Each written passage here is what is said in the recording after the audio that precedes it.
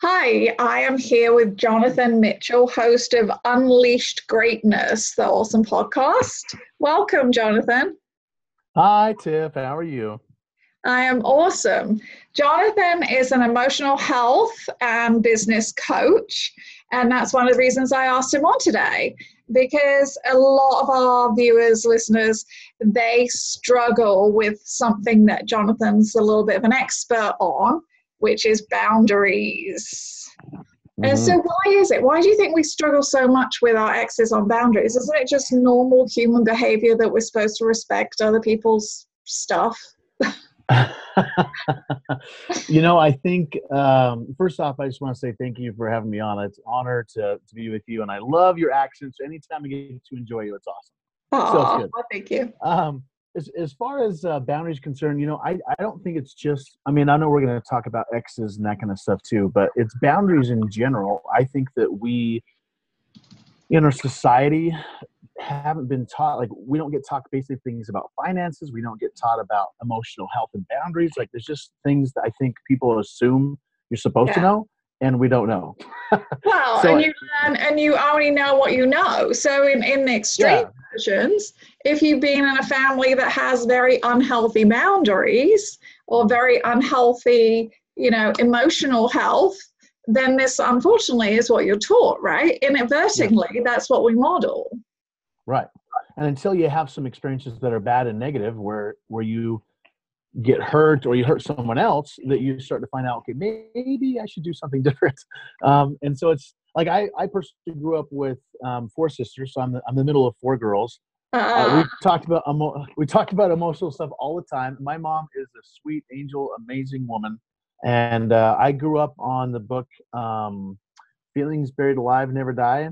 So as my first introduction to emotional health was just talking about emotions, and my mom was determined to make sure that we were emotionally healthy kids. So we talked about stuff a lot. We had problems. We had talked about it. She taught us about boundaries. And so when I got older and got into like high school and college, I realized I was like, people don't have boundaries at all, or they mhm, don't know how to set them. So there's extremes on the either side. So you have the people who are controlling, like mhm. the red personality, A personality. They're like, I have to have things like this. And so if you had a stick figure and you drew a rectangle around them, they'd Yeah, have maybe one or two entrances into their box, right? right, right. Very strict boundaries. Or there's Yes, the other side, which is like porous, where it's like almost like non-existent boundary where everyone can come in, right? right. And Like a then sieve. They let everything yeah, in. like everything's in. And so Yeah, obviously the balance is in the middle, where you restrict some, but you have to let it back in too. So it's just, yeah. yeah, I could. Boundaries is such a fun conversation because it's an easy one, but it's also one you have to work on every day. Right. So Well, it's so hard. So let's say, be really stereotypical for a minute, but the yeah, average divorcee most likely has children with their ex, right? yes, If you don't have children with an ex, to set up your boundaries is much more an issue of just sticking to them, unless obviously your hmm ex is crazy and you need a restraining order. But with children, it's such a gray area because divorce is forever. And you are forced, when you have children, to interact with those people on some kind of level, whether it's child support, school projects, yeah, sleepovers, holidays. So how do people navigate that? It's such a difficult path. yeah. It's in the extreme cases. Sadly, it sometimes can come down to a court-ordered boundary, which is just an agreement on a issue. Mm-hmm. Hopefully, and I'd like to think that most people, guys and girls both, because I've seen both sides where boundaries were not respected enough by whatever party was involved, and it had to Mm-hmm. get the court involved to enforce those boundaries. But for the most part, I think it's mostly being willing to accept someone else's boundaries and also being willing to communicate your own, because a lot of times I think our boundaries are an internal thing, and we Mm-hmm. don't we assume that people know what our boundaries are, and you can't Right. assume that. You have to be very clear, saying this is my boundary right here. Mm-hmm. And after you have communicated your boundaries, if they keep disrespecting it, which is called abuse, if they keep disrespecting your boundaries and abusing Mm-hmm. you, that's when you need to take a little bit more of an extreme case, getting something else involved. But Yeah. Yeah. I mean, yeah, I think you're absolutely right. And I always tell people,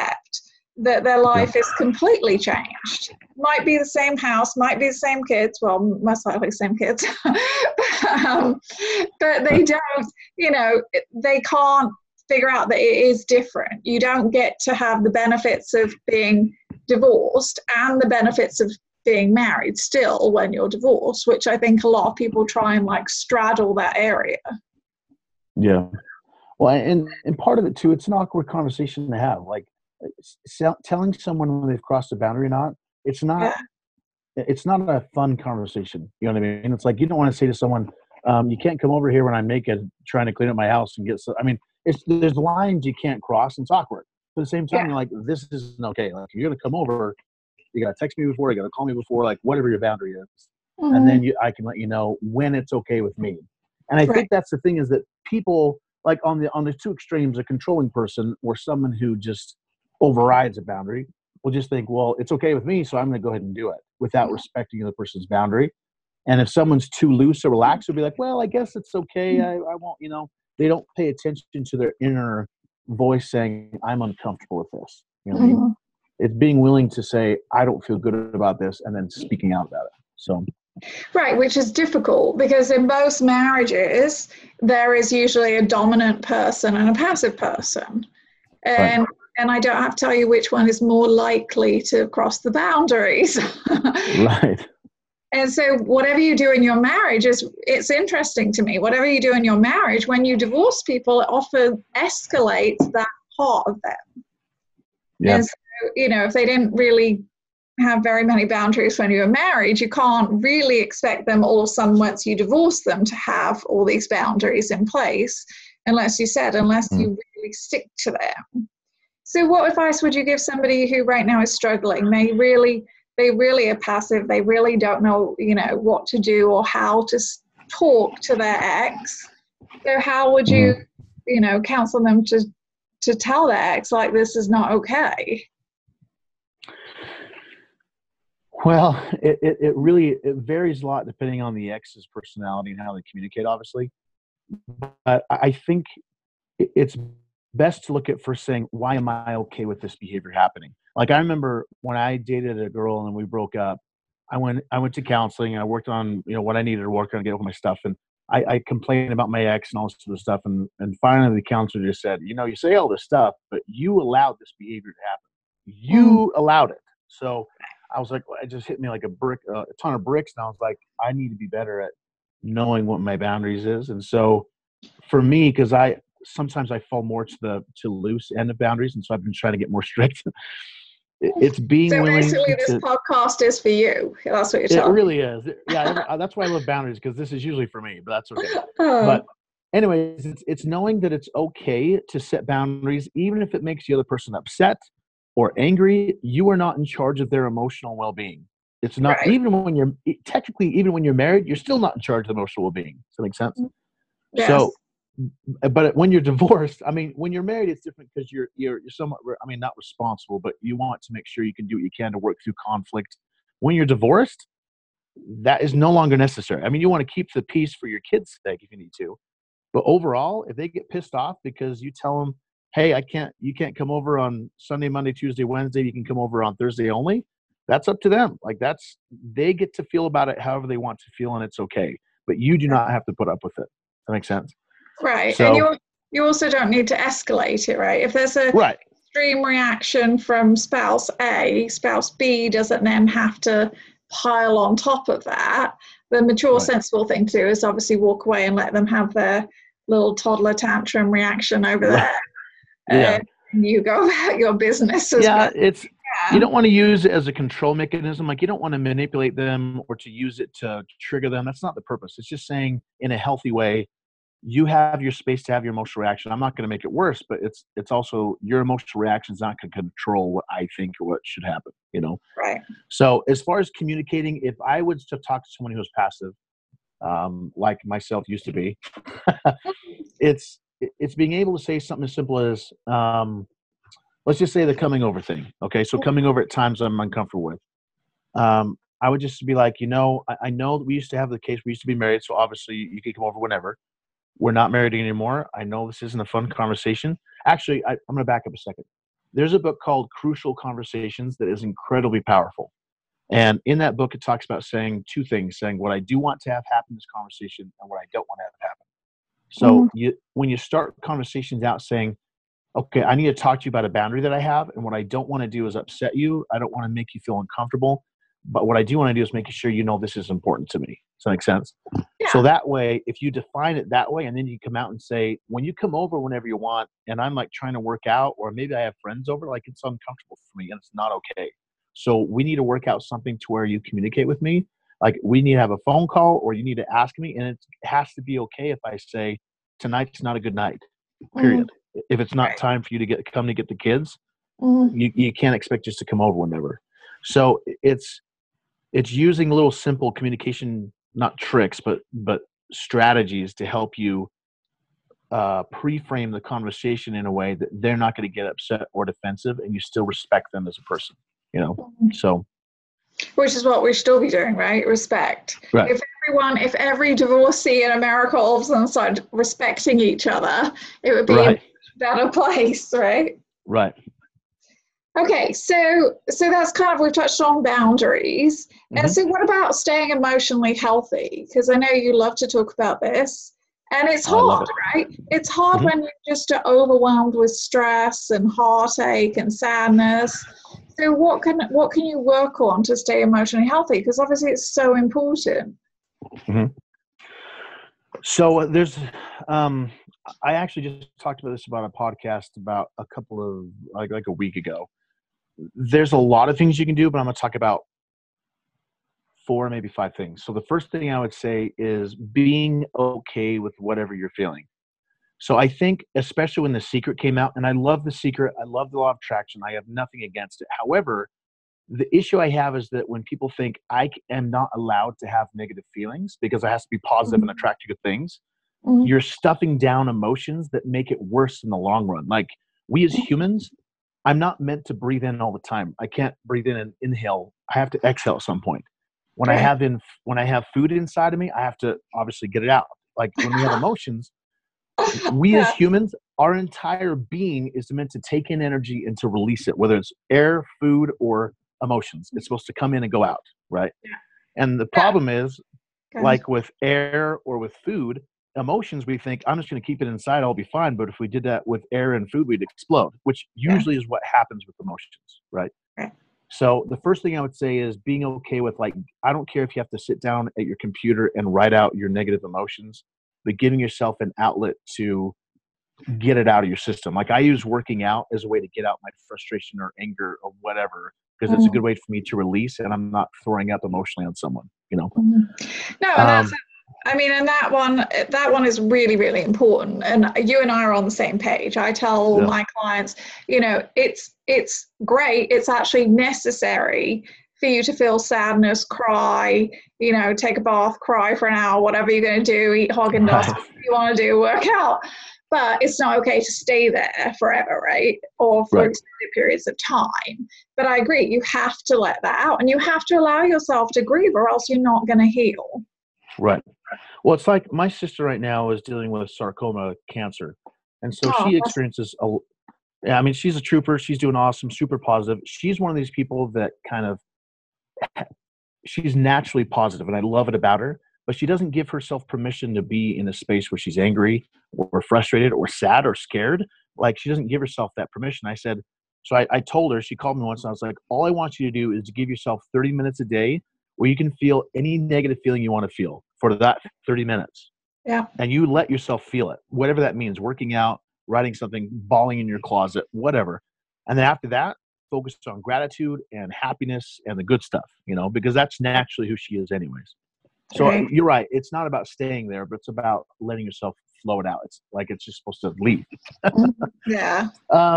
Second thing I would say is, I know it comes down to, at least for me with emotional health, anytime if I have a bad day and I have to talk to my mom, I'm like, Mom, I had a bad day.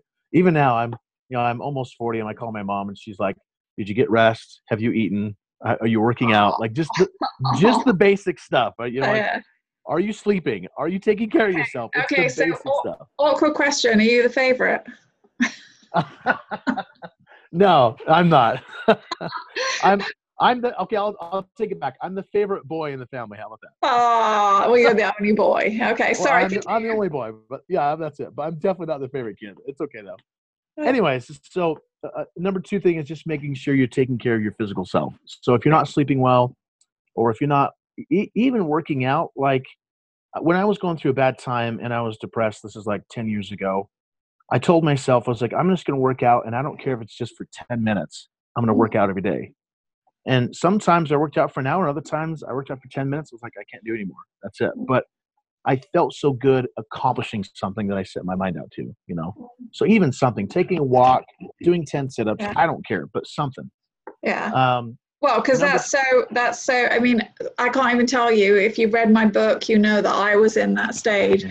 so many of my clients call me, the number one thing a lot of people do when they're really, really suffering through heartbreak, sorrow, loss is they don't sleep and they don't eat. And right, I say to them, okay, you can't expect to feel good because you don't have nourishment, you don't have sleep, basic human needs. And then also you have all this stress and anxiety, sadness on top of you. And it's just a horrible combination. And so you might not be able to make yourself feel instantly better, but you can force yourself to make sure that you're trying to eat healthy and you're trying to at least get proper amounts of sleep. At least attempt that anyway. Right. So the last two things I was going to say, and I totally agree with you too, by the way, and I did read your book, which I'm going to do a book review on your book, by the way, because it's awesome. Anyways, off topic. If you haven't got her book, go get her book right now. Anyways, so so the first thing is letting yourself feel something, whether it's for a half hour, an hour, and then let it flow through. Second thing is taking care of yourself, the basics. And then third, two more things would be gratitude and then good people to be around. So gratitude first. I read it in a book once that it said that gratitude is the alchemy of life. So if you want something to shift, you become grateful for it. So let's just say you have a crappy divorce you're going through. I would challenge you, even as sucky and as horrible as it is to hear this, but to be grateful for the divorce, be grateful for the pain, be grateful for all. I'm not just saying be grateful for breathing and eyesight, because you should be grateful for that anyways, but being grateful for the crap. And it helps. The energy and the emotion of gratitude shifts things so much faster than if you don't do it. It's incredible. So that's one thing I would say is just allowing yourself to just try to be grateful for even the crap. And then the last thing is friends. Again, 10 years ago, I went through a bad breakup and I was recovering. I had a buddy that I hadn't seen for a long time that played music. And so I called him up one day and he came over and we jammed. And it was just so nice to be with a good, positive person that liked to be with me, that wasn't judging me and wasn't angry at me because of relationship mistakes that I made. It was just nice to be me and be liked. Does that make sense? So absolutely. Yeah, because really good friends, and divorce is a natural friend sorter, right? So your fake friends instantly disappear. And so you be grateful for that, right? Because nobody needs those kind of friends anyway. And then the nice thing about having, kind of in a new situation, it gives you more commonality with other people who have gone before you in divorce or separation. And all of a sudden you have this commonality with a bunch of different people that maybe you would never have been friends with before. And I think that, meeting new people and being exposed to new, ways of thought, and whether it's they like different food or different concerts or whatever it is, just the outlook of life is a lovely thing, right? It expands your horizons. And I think it's a good thing for everyone. Yeah. And I'm going to add 4.5, maybe 5. But the last thing I would say is not depending on, even though, you want to have good friends that influence you because the 5 people you hang around help influence you, Yeah. At the same time, though, you don't want to rely on anybody else for your own emotional well-being, for your confidence, for your happiness. It's not up to your friend to make you happy. You've got to come to the point where you decide, I'm going to make my life happy and it's up to me. And my friends influence my happiness. They help me have a fun time and that kind of stuff, but they do not control or determine my happiness. I do. So it's taking responsibility, saying, this is my life. This is what I'm going to do. No one else can. My ex, nobody can take that away from me. So. No, and they're all really, really good things. Thank you so much for sharing those with us. Of course. Yeah. So we don't have much more time, but you want to very quickly, let's talk about one extremism that we're getting asked about a lot lately. How do you set up boundaries with somebody who literally is a narcissist or a sociopath? I hate to say it, but a lot of the times there's either one of two extremes, in my opinion. Number one would either be on one side would be court-issued things like a restraining order or something court-issued. Number two is completely cutting them out of your life, giving them no power or energy at all. There's you set the boundary. Obviously you communicate the boundary first off, and then you cut them off totally, 100%. My wife right now has an ex that she hasn't seen or dated for 8 years, right? But he still reaches out probably once a year and just last time he reached out, I was like, I so wanted to say something, and I know where he works. I could call him up and talk to him. She's like, if you do that, it's going to spark the fire. Like sociopaths, psychopaths, whatever, thrive on control. And if they know they're getting and to you, reactions, right? And reactions. Yeah, they want to know that you're bugging you and freaking out. So even though you might be doing that internally, do not give in to them. Does that make sense? Yeah. And if they cross the line extremely, then the court needs to be involved. Otherwise, I'd say get them out of your life totally. Don't give them any energy. Right. No, and that's what I say, zero contact. Zero. Yeah. I mean, with children, it's really, really hard. I mean, it's very, very difficult. But even so, zero contact, or if you can't do zero contact, you narrow it down to you are only allowed to email, or you are only allowed to text. Personally, I prefer email. I don't like text. I think it's, if you already have a stressful kind of tense reactionary relationship with your ex, who might be one of these things, seeing their name pop up on your phone when you're driving or doing something or studying for a test. I mean, generally we'll just like, even though we might pretend we're not reacting, most people, it will trigger them into some kind of negative emotional state. So I think people feel more in control if they have to check their email and then see it. I had a friend that had this situation come up, and I know it changes from state to state, but they had the state law that you could, one person opt in, can record the conversation, and they had a set time saying you're going to call me every week at this time, and they always had someone there, and they always recorded the conversation. So they did it over the phone, well, but they could plan it. Yeah, they did it extreme because it had to happen that way. Well, yeah, and the other thing is that they have a lot of now, which has helped a little bit. Some of our clients have used them, they've had success. There's actually a number of co-parenting apps, and even a court will order you to only communicate through the co-parenting app, because it only lets you talk about children's schedules, medicine, etc. And so that kind of corrals them into one area. So those are really good too. So if you're in need of that, look that up. But anyway, Jonathan, it's been lovely to have you. Thank you. So tell everyone, where can they find you?